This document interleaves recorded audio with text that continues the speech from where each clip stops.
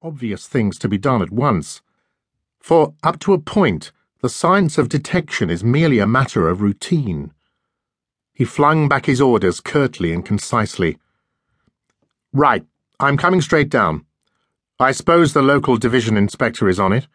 Send for Chief Inspector Green and Inspector Waverley, and let the fingerprint people know. I shall want one of their best men. Let one of our photographers go to the house and wait for me. Send a messenger to Professor Harding and telephone to the Assistant Commissioner. Tell any of the people who are at the house not to touch anything and to detain everyone there. And Flack, not a word to the newspaper men. We don't want any leakage yet.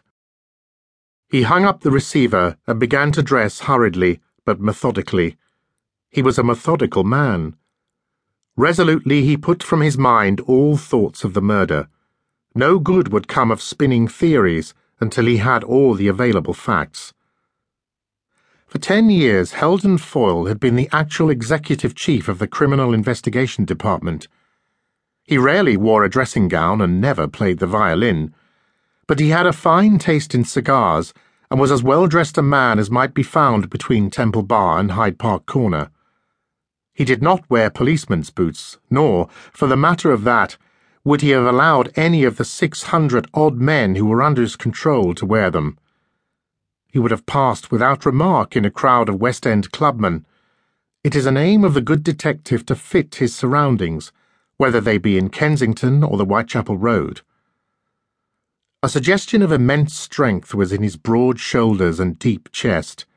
His square, strong face and heavy jaw was redeemed from sternness by a twinkle of humour in the eyes. That same sense of humour had often saved him from making mistakes, although it is not a popular attribute of storybook detectives. His carefully kept brown moustache was daintily upturned at the ends. There was grim tenacity written all over the man, but none but his intimates knew how it was wedded to pliant resource and fertile invention. Down a quiet street, a motor car throbbed its way and stopped before the door of his quiet suburban home. It had been sent from Scotland Yard. "Don't worry about speed limits," he said quietly as he stepped in. "Refer anyone to me who tries to stop you. Get to Grosvenor Gardens as quickly as you can."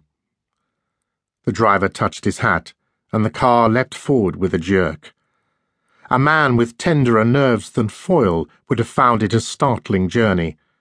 They swept round corners almost on 2 wheels, skidded on the greasy roads, and once narrowly escaped running down one of London's outcasts who was shuffling across the road with the painful shamble that seems to be the hallmark of beggars and tramps. Few, save policemen on night duty, were about to mark their wild career. As they drew up before the pillared portico of the great house in Grosvenor Gardens, a couple of policemen moved out of the shadow of the railing and saluted. Foyle nodded and walked up the steps. The door had flown open before he touched the bell, and a lanky man with slightly bent shoulders was outlined in the radiant glow of the electric light.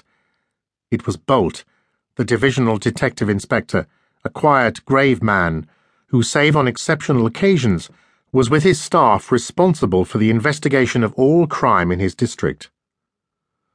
"You're the first to come, sir," he said in a quiet, melancholy tone. "It's a terrible job, this." He spoke professionally. Living as they do in an atmosphere of crime, always among major and minor tragedies, CID men, official detectives prefer the term, are forced to view their work objectively, like doctors and journalists. All murders are terrible, as murders. A detective cannot allow his sympathies or sensibility to pain or grief to hamper him in his work. In Bolt's sense, the case was terrible because it was difficult to investigate, because, unless the perpetrators were discovered and arrested, discredit would be brought upon the service and glaring contents bills declare the inefficiency of the department to the world. The CID is very jealous of its reputation. "Yes," agreed Foyle. "Where's the butler? He found the body, I'm told. Fetch him into some room where I can talk to him." The butler, a middle-aged man, nervous, white-faced and half-distracted, was brought into a little sitting room. His eyes moved restlessly